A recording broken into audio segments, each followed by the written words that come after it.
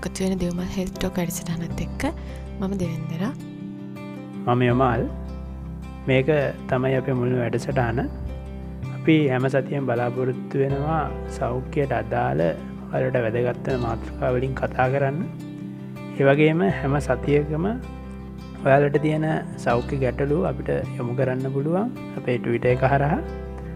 අපි ඒවට උත්තර දෙන්න උත්සා කරනවා. අපිත් එක්ක දිගටම එකතු වෙන්න හෙනම්. අද අපේ වැඩසටහනේ මාතෘකාව තමයි රුධිරය පරිත්‍යාග කිරීම. එහෙම නැත්නම් ලේ දන් දීම. ගොඩක් අය මේ දවස්වල කතා කරන මාතෘකාවක් තමයි මේක. අපේ බ්ලොග් පෝස්ට් එක දැකලත් ගොඩක් අය ප්‍රශ්න අහලා තිබුණා. ඒ නිසා අපි හිතුවා අද මේ ගැන කතා කරන්න. අපි බලාපොරොත්තු වෙනවා මේ වැඩසටහනින් ඔයාලට රුධිරය ගැන වගේම රුධිරය පරිත්‍යාග කරන්න පුළුවන් කාටද, මොනවද තියෙන්න ඕන සුදුසුකම්, ඒ වගේම අවදානමක් තියනවද, කරන්නේ කොහොමද, ඒ වගේම අපි අතර විවිධ මත තියෙනවා ලේ දෙන එක ගැන. ඒ ගැනත් කතා කරන්න බලාපොරොත්තු වෙනවා. ඒ වගේම හැම දෙයක් ගැනම කතා කරන්න බිලෑස්ති වෙලා තමයි දැන් ඉන්නේ. හරි. දැන් අද අපි කතා කරන්න අපු මාතෘකාව රුධිරය පරිත්‍යාග කිරීම. එහෙම නැත්නම් ලේ දන් දෙන එක සරලව කිව්වොත්. එතකොට ලේ දන් දෙන එක කතා කරන්න කලින් මං හිතුවා රුධිරය කියන්නේ මොකක්ද? ඒක දැනගෙනම ලේ දන් දුන්නත් හොඳයි. ඉතින් පළවෙනි ප්‍රශ්න විදිහට රුධිරය කියන්නේ මොකක්ද? යොමල්? ඔව්, රුධිරය කියන්නේ අපේ ශරීරය තුල තියෙන දේහ තරලයක්. සෛලවලට අවශ්‍ය ඔක්සිජන්, කාබන් ඩයොක්සයිඩ්, පෝෂණ ද්‍රව්‍ය ප්‍රවාහනය කරන මාධ්‍ය තමයි රුධිරය කියන්නේ. ජීව විද්‍යාත්මකව මේක සම්බන්ධක පටය කැල් ලෙස සලකනවා. යොමල්, රුධිරය සමන්විත වෙන්නේ මොන වගේන්ද? රුධිරයේ මූලික වශයෙන් කොටස් දෙකයි. රුධිර ප්ලාස්මය හා රුධිර සෛල. රුධිර ප්ලාස්මය රුධිරයෙන් 55%ක් තියෙනවා. ඉතුරු 45% රුධිර සෛල. රුධිර ප්ලාස්මය තමයි තරලමය කොටස. ඒකෙන් 92%ක්ම තියෙන ජලය. එතකොට රුධිර ප්ලාස්මය වැඩිපුර තියෙන ජලය, ඊට අමතරව තියෙනවා අයන, වායුන් වගේ දේවල් දිය වෙලා. එතකොට රුධිර සෛල ගත්තහම ප්‍රධාන කොටස් තුනයි. රතු රුධිරාණු, සුදු රුධිරාණු, රුධිර පට්ටිකා. මේවා තමයි මූලික කොටස් රුධිරයේ. දැන් මං ඊළඟට අහන්න ප්‍රශ්නේ සාමාන්‍යයෙන් වැදගත් වෙන්නත් පුළුවන්, වැදගත් නොවෙන්නත් පුළුවන්. මොනවා වුණත් අපි ඒක ඕලෙවල් පන්ති ඉගෙන ගත්ත දෙයක් හැමෝටම මතක් වෙයි. මං අහන්නේ දැන් රුධිර අපේ ශරීරයේ ප්‍රධාන ප්‍රවාහන මාධ්‍යයක් විදිහට ඔක්සිජන්, කාබන් ඩයොක්සයිඩ් වගේ වායුන් තියෙනවා. ඒවා ප්‍රවාහනය කරනවා. ඒ වගේම පෝෂණ සංඝටක, හෝමෝන සෛල වලට ප්‍රවාහනය කරනවානේ. එතකොට මං අහන්නේ තව රුධිරයේ කාර්යභාරයන් තියෙනවා. ඒව පොඩ්ඩක් අපි කියමු. ප්‍රවාහන කෘත්‍යයට අමතරව සුදු රුධිර සෛල මගින් ශරීරයට ඇතුල් වෙන අහිතකර ද්‍රව්‍ය ශුද්ධ ජීවීන් විනාශ කරලා දානවා. අපේ ශරීරයේ ප්‍රතිශක්තිකරණ පද්ධතිය පාලනය කරන්නේත් මෙම විශාල වශයෙන් මේ සුදු රුධිර සෛල වලින්. ශරීරයේ උෂ්ණත්වය පාලනය කරන්නත් රුධිරය ගොඩක් වැදගත් වෙනවා. ඒ වගේ ගොඩක් ප්‍රයෝජන රුධිරයේ තියෙනවා. හැමෝගෙම රුධිරය ගන්න සමාන වෙන්නේ නැහැ. යම් වෙනස්කම් නිසා ඒවා විවිධ ඝන වලට වෙන් කරනවා. ඒ ගැන කතා කරන්න කලින් අපි සින්දුවක් අහලා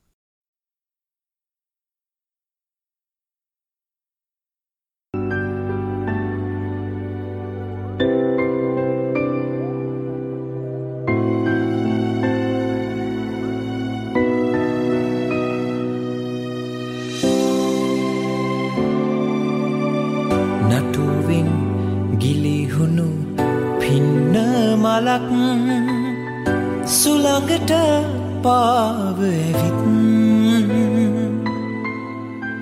මගේ හද මඩලේ නතර වෙලා සෙනෙහස් සුව විඳිමින් නටුවෙන් ගිලිහුණු පින්න මලක් සුළඟට පාව ඇවිත් මගේ හද මඩලේ නතර වෙලා සෙනෙහස් සුව විඳිමින්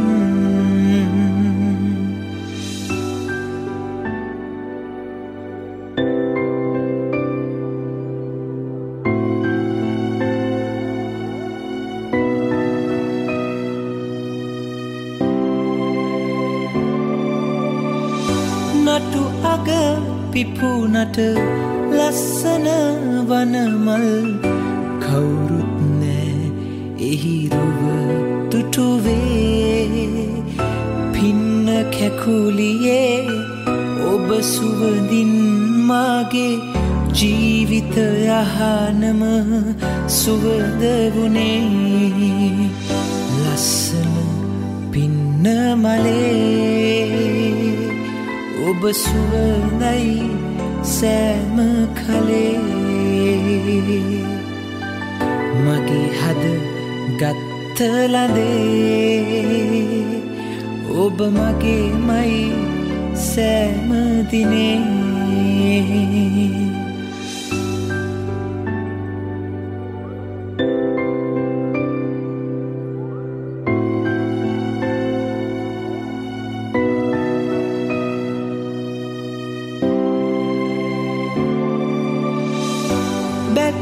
පිපුණු මල ඉබේ පරනොවී ගත්ත නිසා මගේ හදේ ලැගුම් පින්න කැකුලියේ ඔබ සුරකින්නම් තියෙන තුරා මගේ හදේ සුසුම් ලස්සන පින්න මලේ ඔබ සුවඳයි සෑම කලේ මගේ හද ගත්ත ලදේ ඔබ මගේමයි සෑම දිනේ නටුවෙන් ගිලිහුණු පින්න මලක් සුළඟට පාව ඇවිත් මගේ හද මඩලේ නතර වෙලා සෙනෙහස් සුව විඳිමින් නටුවෙන් ගිලිහුණු පින්න මලක් සුළඟට පාව ඇවිත් මගේ හද මඩලේ නතර වෙලා සෙනෙහස් සුව විඳිමින්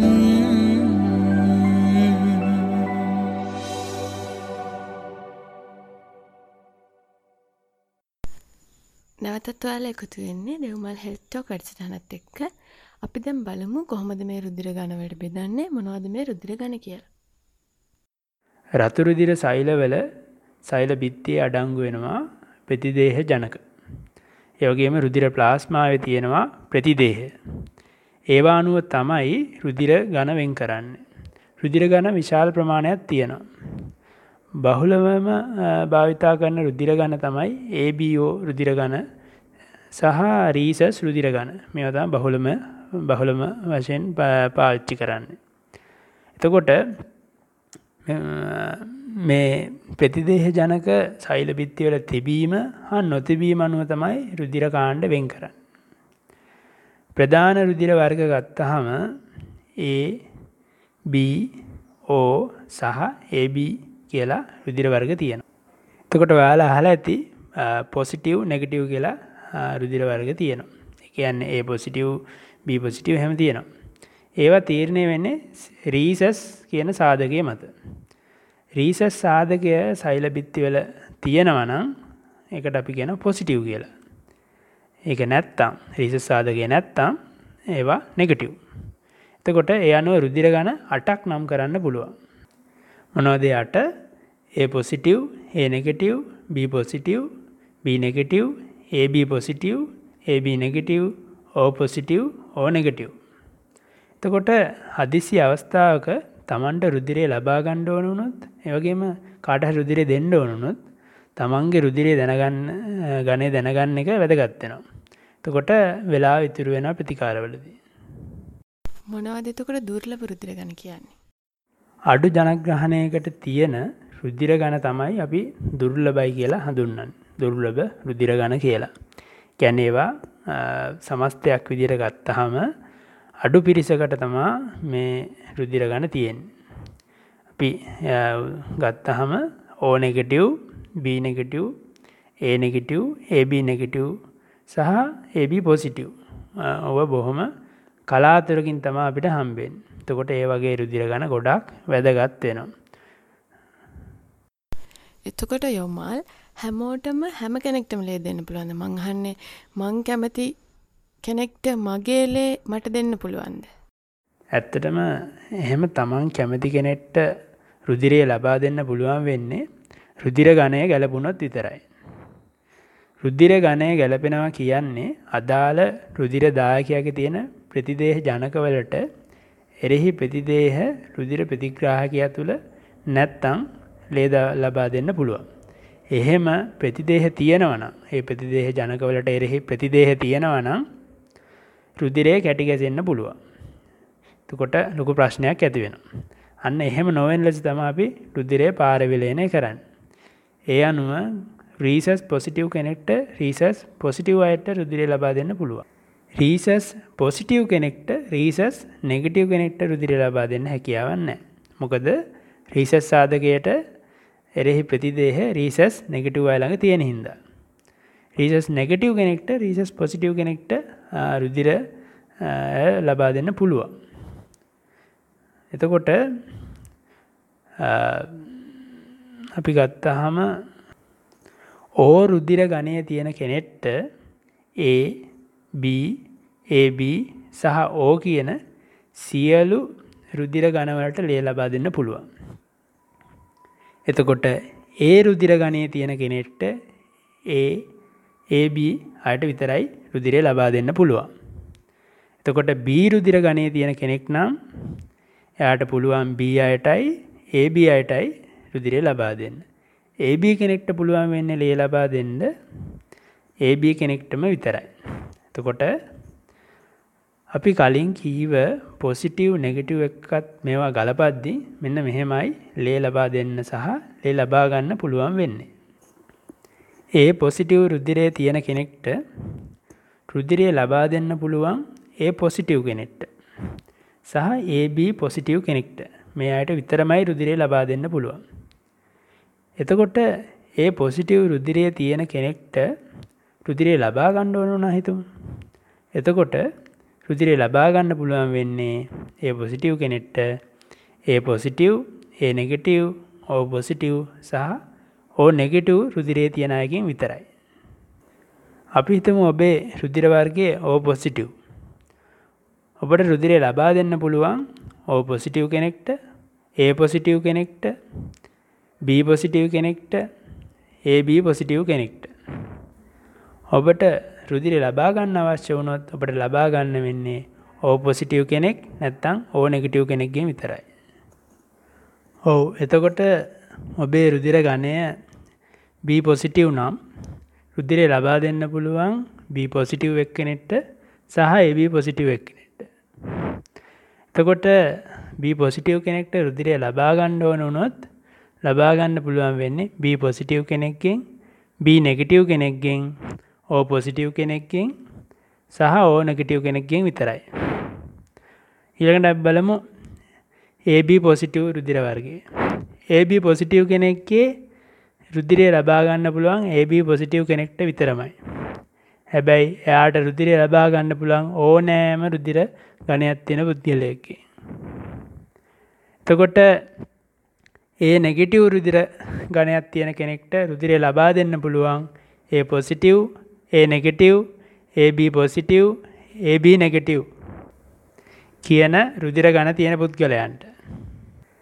එතකොට A නෙගටිව් පුද්ගලයාට රුධිරය ලබා ගන්න පුළුවන් වෙන්නේ A නෙගටිව්, O නෙගටිව් පුද්ගලයන්ගෙන් විතරයි. එතකොට O නෙගටිව් පුද්ගලයෙක්ට රුධිරය ලබා දෙන්න පුළුවන් ඕනෑම කෙනෙක්ට.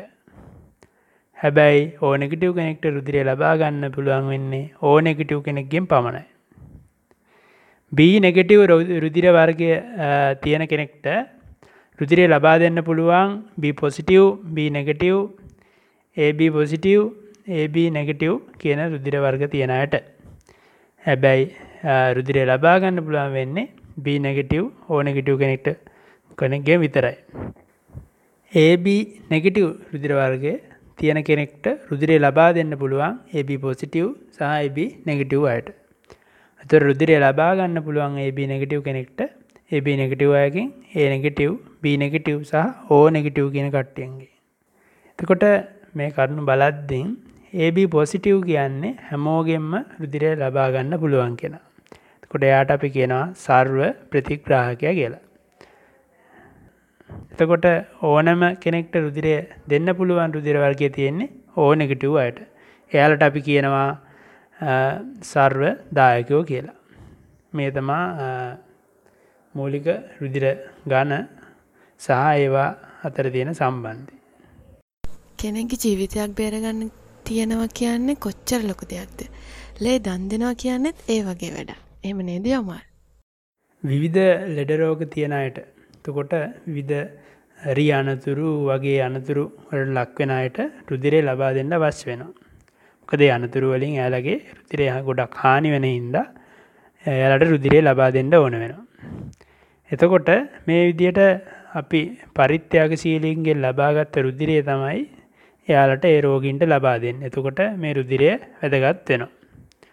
එතකොට එක් පුද්ගලයෙක් කරන ලේ දන් දීමකින් තවත් පුද්ගලයෝ 3 දෙනෙක්ගේ ජීවිත රැක ගන්න පුළුවන්. උපරිම වශයෙන් 3 දෙනෙක්ගේ ජීවිත රැක ගන්න පුළුවන්. එතකොට ශ්‍රී ලංකාව සැලකුවාම අපේ රටේ ඉන්නේ 100%ක්ම මේ පරිත්‍යාගශීලීන්ගෙන් තමයි අපි රුධිරය ලබා ගන්න. එතකොට මේක ඉතා හොඳ තත්ත්වයක්. අපේ රටේ ඉන්නේ 100%ක්ම රුධිරය පරිත්‍යාග කරලා රුධිරය ලබාගත්ත රුධිරය තමයි අපිට තියෙන්නේ. ශ්‍රී ලංකාවේ ලේ දන් දීමක් කීවාම මතක් වෙන වැදගත් ස්ථානයක් තමයි ජාතික රුධිර පාරවිල්ලන මධ්‍යස්ථානය. ඒ ආයතනයේ කාර්යභාරය ගැන පැහැදිලි කරොත්.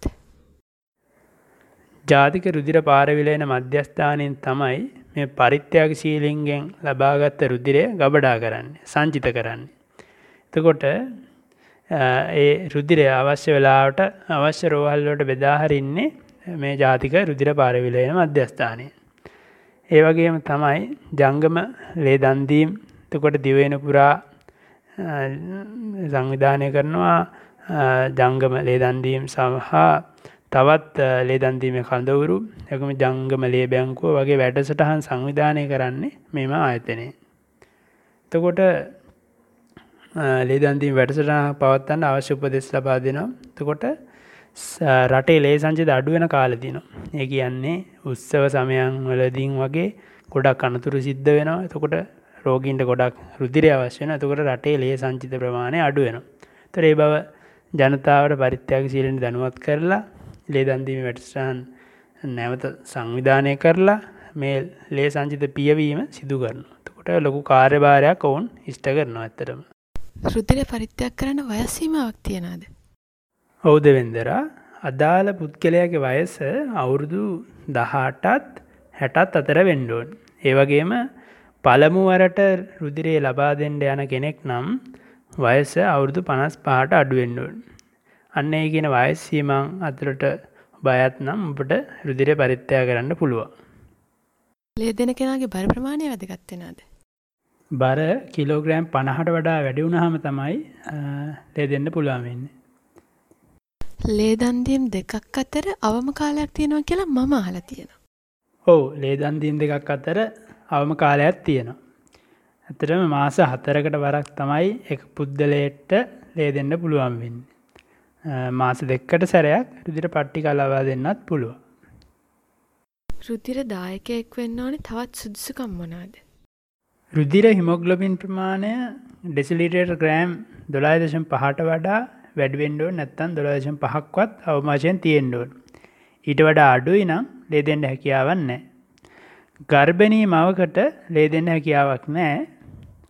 එතකොට යම්කිසි ලෙඩක් තියෙනවා නම් මේ රුධිර දායකයට විශේෂ රෝගී තත්ත්වයක් එයාට ලේ දෙන්න හැකියාවක් නැහැ. එතකොට අවදානම් හැසිරීම වල යෙදෙනවා නම් මේ රුධිර දායකයා එයාට ලේ දෙන්න හැකියාවක් නැහැ. ඔහු නුසුදුසු පුද්ගලයෙක්. මොනවද අවදානම් හැසිරීම කියන්නේ? ලිංගික කටයුතු එක් අයෙකුට සීමා නොවීම. එතකොට අපි ඒක සලකන්නේ අවදානම් හැසිරීමක් කියලා. ලිංගික රෝග, ලිංගාශ්‍රිත රෝග පැතිරෙන්න සෑහෙන අවදානමක් තියෙනවා එහෙම පුද්ගලයන්ට. එතකොට HIV AIDS රෝගියෙක් නම් එම රෝගියාගෙනුත් ලේ ගන්නෙ නැහැ. ඒ වගේම හෙපටයිටිස් B, හෙපටයිටිස් C වගේ වෛරස් ආසාදන සඳහා හඳුනාගත්ත පුද්ගලයෙක් නම් ඒ පුද්ගලයාගෙනුත් ලේ ගන්නෙ නැහැ. එහෙම පුද්ගලයෙක්ට ලේ දන්න හැකියාවක් නැහැ. සමලිංගික සම්බන්ධතා පවත්වන පුද්ගලයන්ට ඒ සමලිංගික සම්බන්ධතා මගින් රෝග ඇති වෙන්න පුළුවන්. එම නිසා විශේෂයෙන්ම පිරිමිය අතර එම රෝග ඇති වෙන්න පුළුවන්. එම නිසා එයාලගෙන් රුධිරය ලබා ගන්නේ නැහැ. ඒතර කවදා හරි ගණිකා වෘත්තියේ යෙදලා සිටියනම් එතකොට ඒකත් ගොඩක් අවදානම් දෙයක්. මොකද රෝගකාරකෙක් වෙන්න පුළුවන් එහෙම පුද්ගලයෙක්. එතකොට එහෙම කෙනෙක්ගෙනුත් ලේ ගන්නෙ නැහැ. එතකොට පහුගිය අවුරුද්දක කාලය තුල අවදානම් ලිංගික ඇසුරක් පැවැත්වුවා නම් ඒකත් අපි අවදානම් හැසිරීමක් විදියට සලකනවා. එතකොට කවදා හරි එන්නත් ආකාරයෙන් මත්ද්‍රව්‍ය ලබාගෙන තිබ්බොත් ඒකල් ලොකු අවදානමක්. මොකද එන්නත් කටු මගින් ගොඩක් ආසාදන අපේ ඇඟ තුළට ඇතුල් වෙන්න පුළුවන්. එතකොට මේ දේවල් වලින් වැළකී ඉන්න කෙනෙක්ට විතරයි රුධිරය ලබා දෙන්න පුළුවන් වෙන්නේ. කලින් සඳහන් කරපු විශේෂිත රෝග තත්ත්වයන් මොනවාද? විශේෂිත රෝගී තත්ත්වයන් තමයි අධික රුධිර පීඩනයට ප්‍රතිකාර ලබන කෙනෙක් නම් එයාට සාමාන්‍ය රුධිරය දෙන්න බෑ. අත්‍යවශ්‍යම වුණොත් වෛද්‍යවරයෙක්ගේ අනුමැතිය තියෙන්න ඕනේ එහෙම ලේ දෙන්න නම්. එතකොට හෘද රෝග තියෙන අයට රුධිරය දෙන්න වෛද්‍ය අනුමැතියකින් තොරව බෑ. ඒ වගේම ඇදුම රෝගී තත්ත්වයක් හරි ඒකට බෙහෙත් ගන්නවා නම් හරි අවුරුද්දක් ඇතුළත බෙහෙත් තරම් තියෙනවා නම් රුධිරය ලබා දීමේ හැකියාවක් නැහැ. ඒ වගේම දියවැඩියාව වගේ රෝගී තත්ත්ව තියෙන කෙනෙක්ගෙන් ලේ ගන්නෙ නැහැ. වකුගඩු ආශ්‍රිත රෝගයක් තියෙනවා නම් ඒ රෝගයට බෙහෙත් බොනවා නම් එහෙම රෝගීන්ගෙනුත් ලේ ගන්නෙ නැහැ. අපස්මාරය වගේ රෝග තියෙනවා නම් ඒවට ප්‍රතිකාර ගන්නවා නම් ලේ දෙන්න හැකියාවක් නැහැ. මේවා තමයි ඉතින් විශේෂිත රෝගී තත්ත්වයන්. මීට අමතරව තියෙන විශේෂිත අවස්ථා ගැන කිව්වොත් දරුවෙකු බිහි කරපු අම්මා කෙනෙක් නම් දරු ප්‍රසූතිය සිද්ධ වෙලා අවුරුද්දක් ගත වුණාට පස්සේ තමයි ලේ දෙන්න සුදුසු වෙන්නේ. ඒ වගේම දරු ගබක් තිබිලා ඒක දරුවා බිහි වෙන්න කලින් විනාශ වුණු. ඒ කියන්නේ ගබ්සා වුණු කාන්තාවක් නම් මාස 6ක්වත් ගත වුණාට පස්සේ තමයි ලේ දෙන්න හැකියාවක් තියෙන්නේ. එතකොට ඔබට මැලේරියාව SARS වගේ රෝගයක් තිබිලා ඒක හොඳ වෙලා මාස 3ක්වත් ගත වෙන්න ඕනේ රුධිර ප්‍රදානයක් කරන්න පුළුවන් වෙන්න. ඊට කලින් හැකියාවක් නැහැ. හැමෝටම සුලභව හැදෙන වෛරස් තියෙනවනේ. කම්බුල්ගාය, සරම්ප, පැපොල වගේ රෝග තියෙනවනේ ගොඩක් අයට හැදෙනවා. නිතර සාමාන්‍යයෙන් සමාජයේ තියෙන රෝග. ඒතකොට මේ වගේ රෝගයක් හැදුනොත් ඒ රෝගේ හැදිලා මාසයක්වත් මේ ගත වෙන්න ඕනේ. ඒක සුව වෙලා ඉවරලා මාසයක්වත් ගත වුණාට පස්සේ තමයි ලේ දෙන්න හැකියාවක් තියෙන්නේ. පාචනය වගේ රෝගී තත්ත්වයක් තිබ්බොත් ඒක හොඳ වෙලා මාස 2ක්වත් ගත වුණාට පස්සේ තමයි ලේ ලබා දෙන්න හැකියාවක් තියෙන්නේ. එතකොට ඔයාට ලේ දෙන්න වෙලාවේ වෛරස් වුණා වගේ තියෙනවා නම් ඔයාට ලේ දෙන්න හැකියාවක් නැහැ. ඒ වගේම කලින් වෛරස් වුණ තිබිලා හොඳ වෙලා සතියක්වත් පහ වුණාම තමයි ලේ දෙන්න හැකියාවක් ඇති වෙන්නේ. ඒ වගේම ලේ දෙන්න කලින් දවසක දතක් ගැලවීම වගේ දෙයක් කරා නම් ඊට පස්සේ සතියක් විතර ගියාට පස්සේ තමයි ලේ දෙන්න සුදුසු වෙන්නේ. සතියක්වත් ගත වෙන්න ඕනේ මේ දත් ගැලවීම වගේ දෙයක් කරාට පස්සේ. ඒ වගේම ලොකු තුවාලයක් තියෙන කෙනෙක් නම් ලේ දෙන්න සුදුසු නැහැ. ඒ වගේම තයිරොයිඩ් ග්‍රන්ථිය තියෙනවා. තයිරොයිඩ් ග්‍රන්ථිය ආශ්‍රිත රෝග තියෙනවද කියලා පරීක්ෂා කරන අවස්ථාවේ සිටින පුද්ගලයෙක් නම් එහෙම පරීක්ෂණ වලට මුහුණ දෙන පුද්ගලයෙක් ලේ දෙන්න සුදුසු නැහැ. එතකොට ලේ දෙන තැනට ඔබ එන්නේ හොඳ නිින්දක් නැතුව නම් ඔබ ලේ දෙන්න සුදුසු නැහැ. එතකොට බර වැඩ කරලා මහන්සි වෙලා ලේ දෙන්න එන්නත් සුදුසු නැහැ. එහෙම එන පුද්ගලයෝ ලේ දෙන්න සුදුසු නැහැ. හැමෝටම තියෙන ප්‍රශ්නයක් තමයි ටැටූ එකක් තියෙන කෙනෙක්ට ලේ දන් දෙන්න පුළුවන්ද කියන එක. මේ සින්දුවෙන් පස්සේ අපි ඒ ගැන කතා කරමු.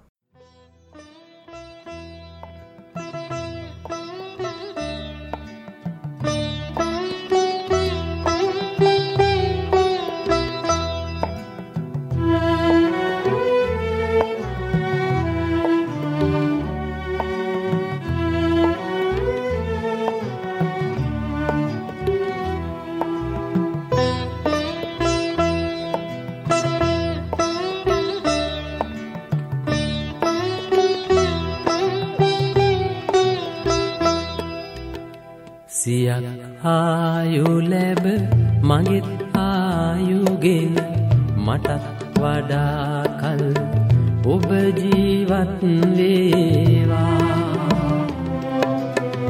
මෙතේ බුදුන් කල ලොවේ උතුම් ළඟ විශාකාව වේවා.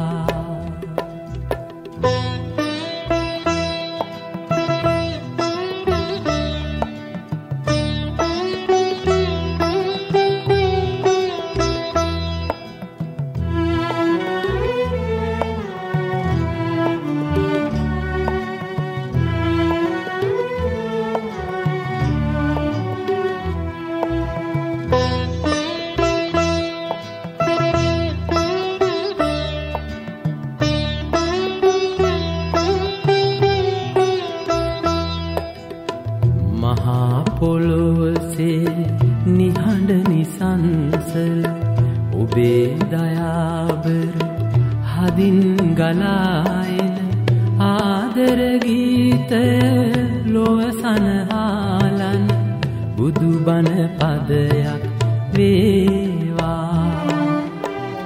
සියක් ආයු ලැබ මගෙත් ආයුගෙන මටත් වඩා කල් ඔබ ජීවත් වේවා. මෙතේ බුදුන් කල ලොවේ උතුම් ළඟ විශාකාව වේවා.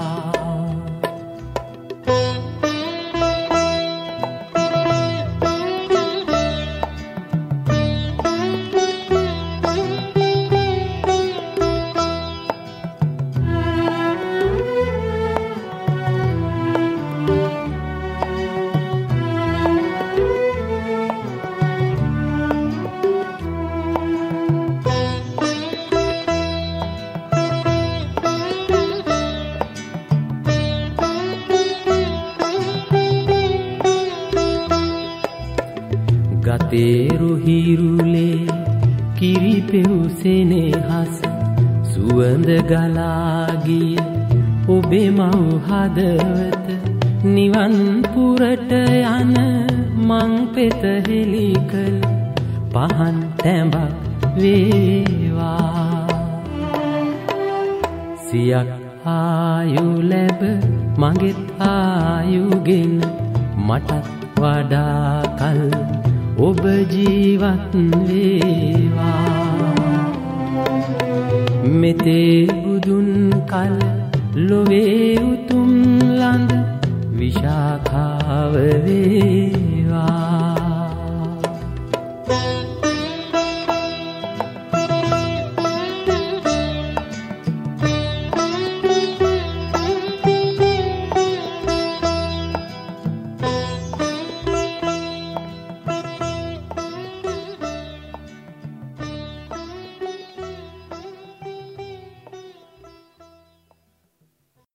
ඒ ලස්සන සින්දුවෙන් පස්සේ අපි ආයෙත් එකතු වෙන්නේ දෙව්මල් හෙල්ත් ටොක් වැඩසටහනත් එක්ක. දැන් අපි ඊළඟ ප්‍රශ්නේ අහමු. ටැටූ එක කටු චිකිත්සා ප්‍රතිකාරයක්. එතකොට කන විදීමක්, ඇඟ විදීමක්, මූණේ හරි කොහේ හරි විදීමක් කරලා තියෙනවනම් ඒක කරලා අවුරුද්දක් ගත වුණාට පස්සේ කිසියම් රෝගී තත්ත්වයක් ඒ පුද්ගලයාට නැත්නම් ලේ දබා දෙන්න පුළුවන්. අවුරුද්දක් ගත වෙන්න ඕනේ.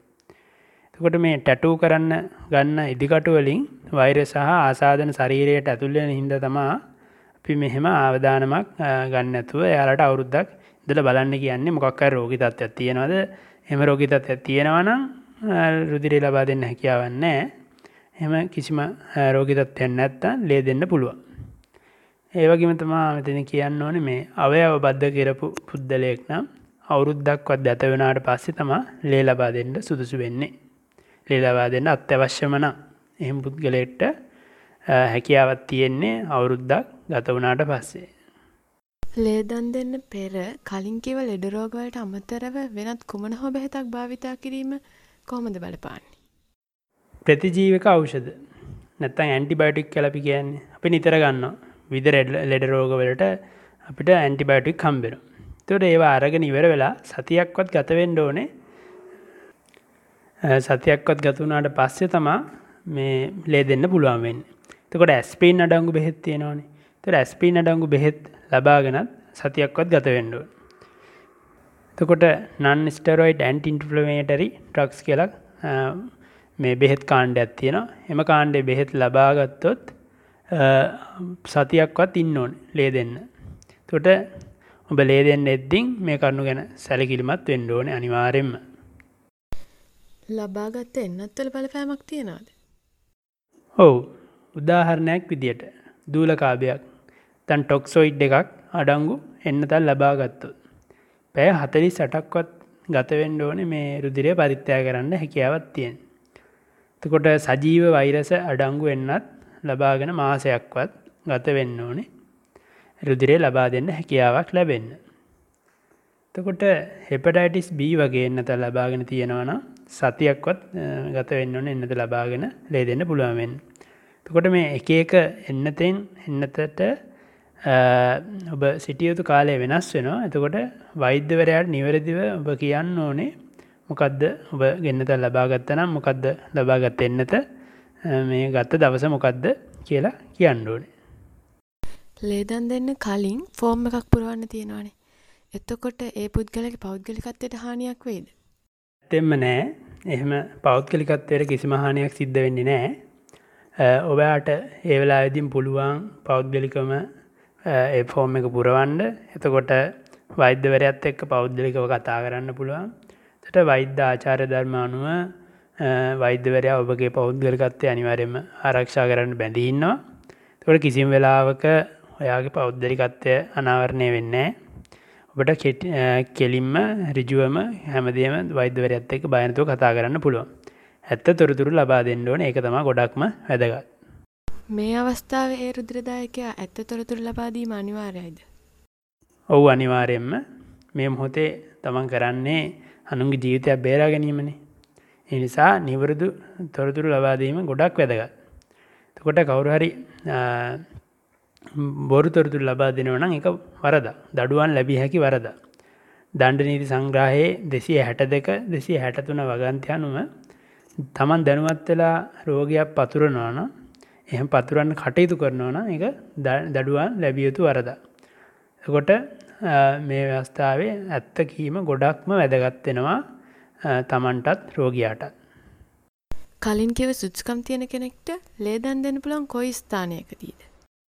ඔව් ඉහත කියපු සුදුසුකම් තියෙනවා නම් නාරාහෙන් පිට ජාතික රුධිර පාර විලයන මධ්‍යස්ථානයට යන්න පුළුවන්.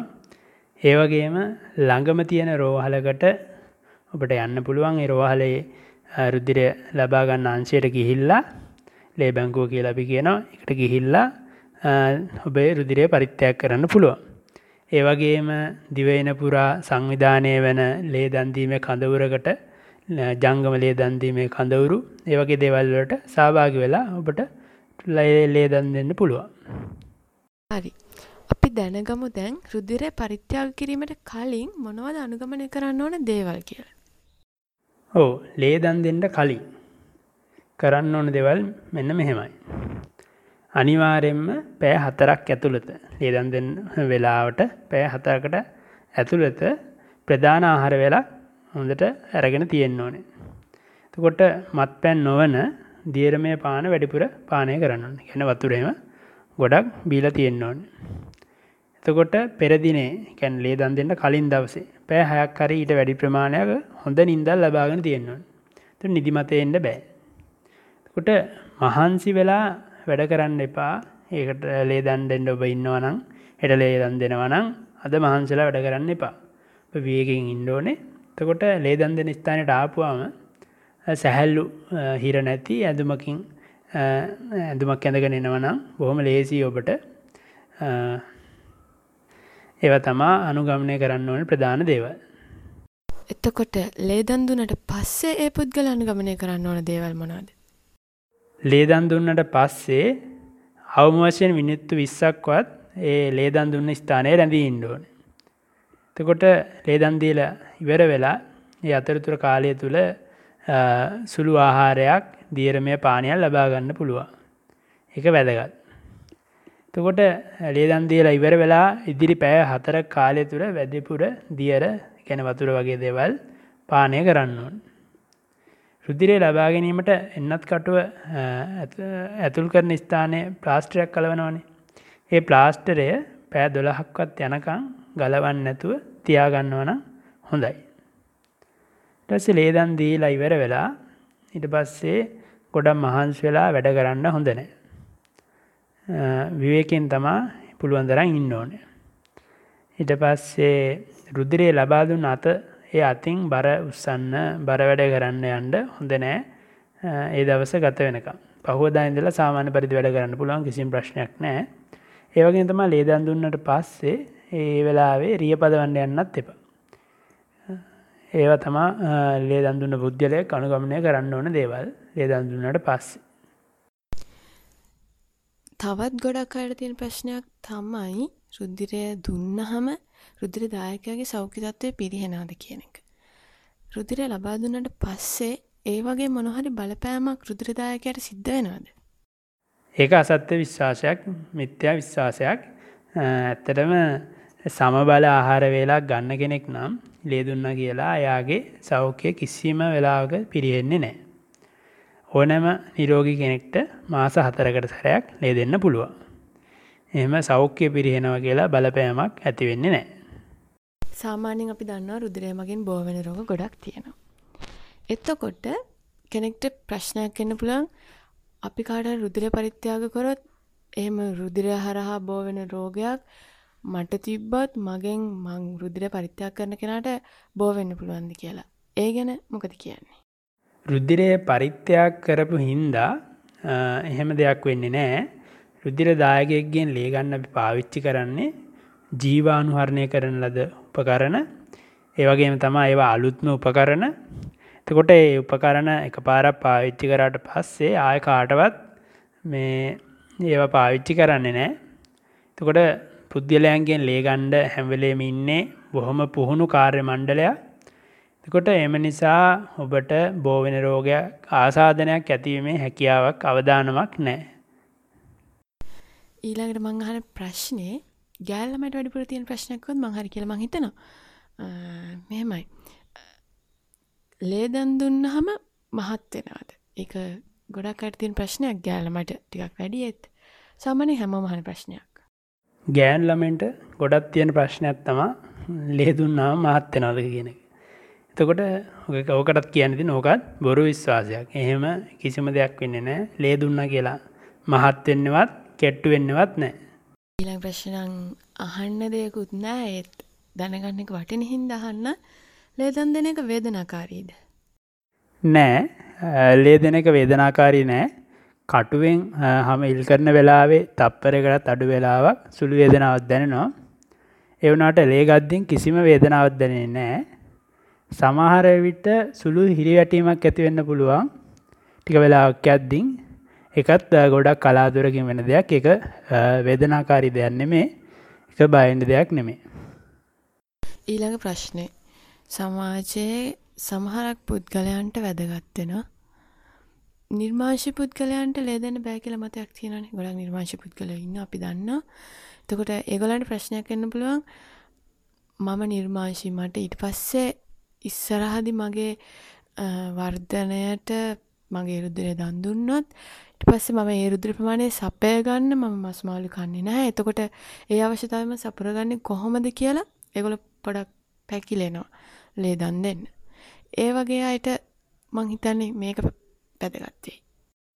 මේ අසත්‍යයක් නිර්මාංශී වුණත් සමබල ආහාර වේලාවක් ගන්නවා නම් එහෙම අයට අර ඉහත කියපු කරුණු සම්පූර්ණ කරලා තියෙනවා නම් ඔවුන්ට මාස 4කට වාරක් රුධිරය පරිත්‍යාග කරන්න පුළුවන්. කිසිම ප්‍රශ්නයක් නැහැ.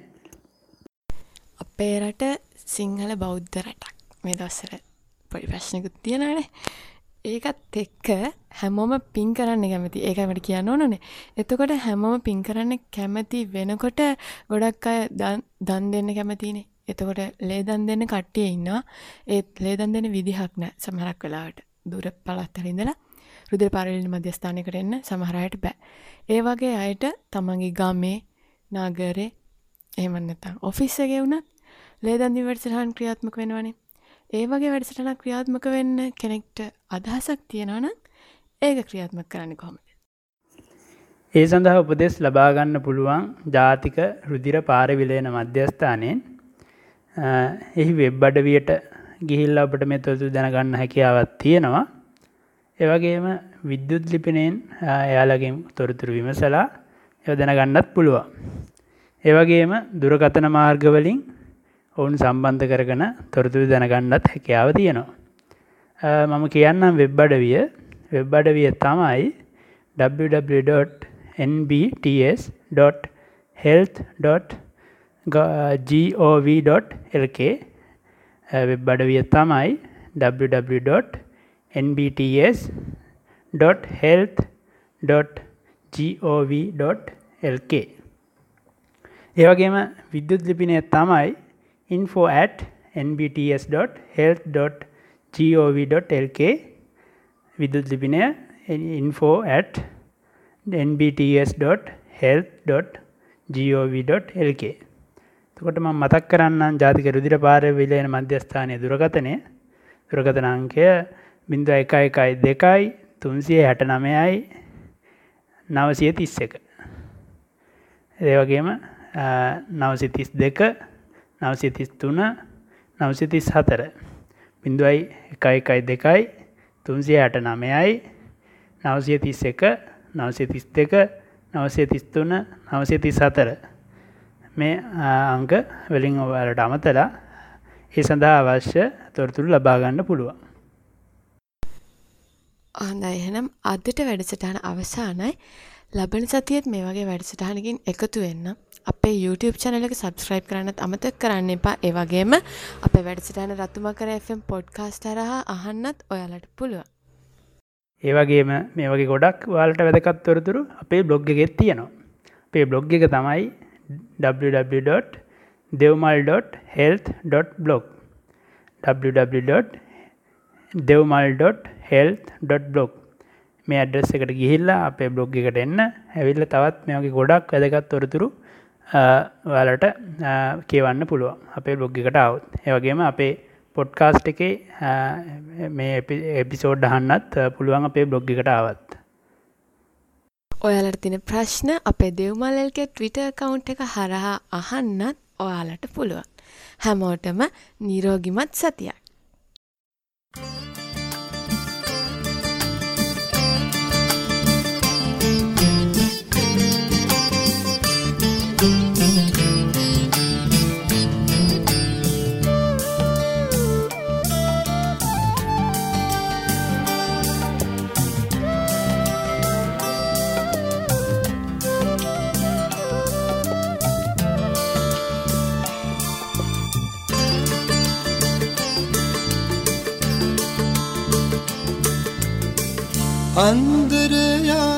අන්දරයායේ වැවුතාවල්ලි සක්මන් කරනා අපපත්ති දොලේතියයි මට කෙතේ නිලයි ගහවැලි මලයි මට අපපත්ති අන්දරයයි වැවුතාවල්ලේ සක්මන් කරනා අපපත්ති දොලේදියයි මට කෙතේ නිලයි ගහවැලි මලයි මට අපපත්ති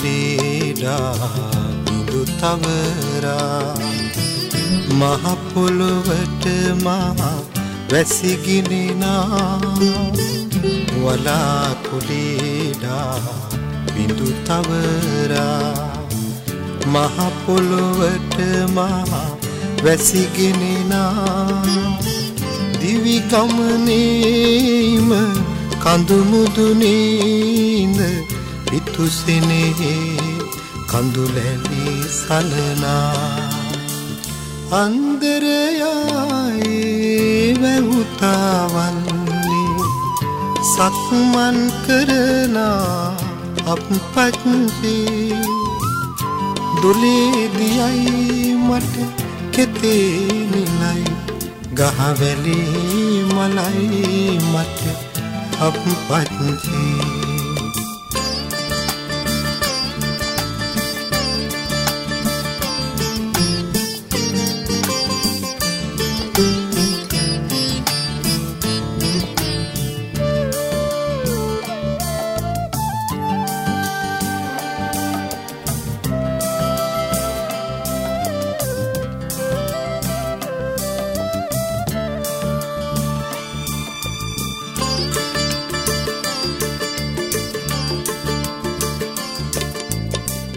තුරු හිස මුදුනේ මල් පලඳා කැකුළු මුවට පලවැල නිලුවා තුරු හිස මුදුනේ මල් පලඳා කැකුළු මුවට පලවැල නිලුවා ඒ දනු මං බැඳ සත්කුළු පව් බිඳ සිදාදියට එන මං තැනුවා අන්දරයයි වැවුතාවල්ලි සක්මන් කරනා අපපත්ති දොලේදියයි මට කෙතේ නිලයි ගහවැලි මලයි මට අපපත්ති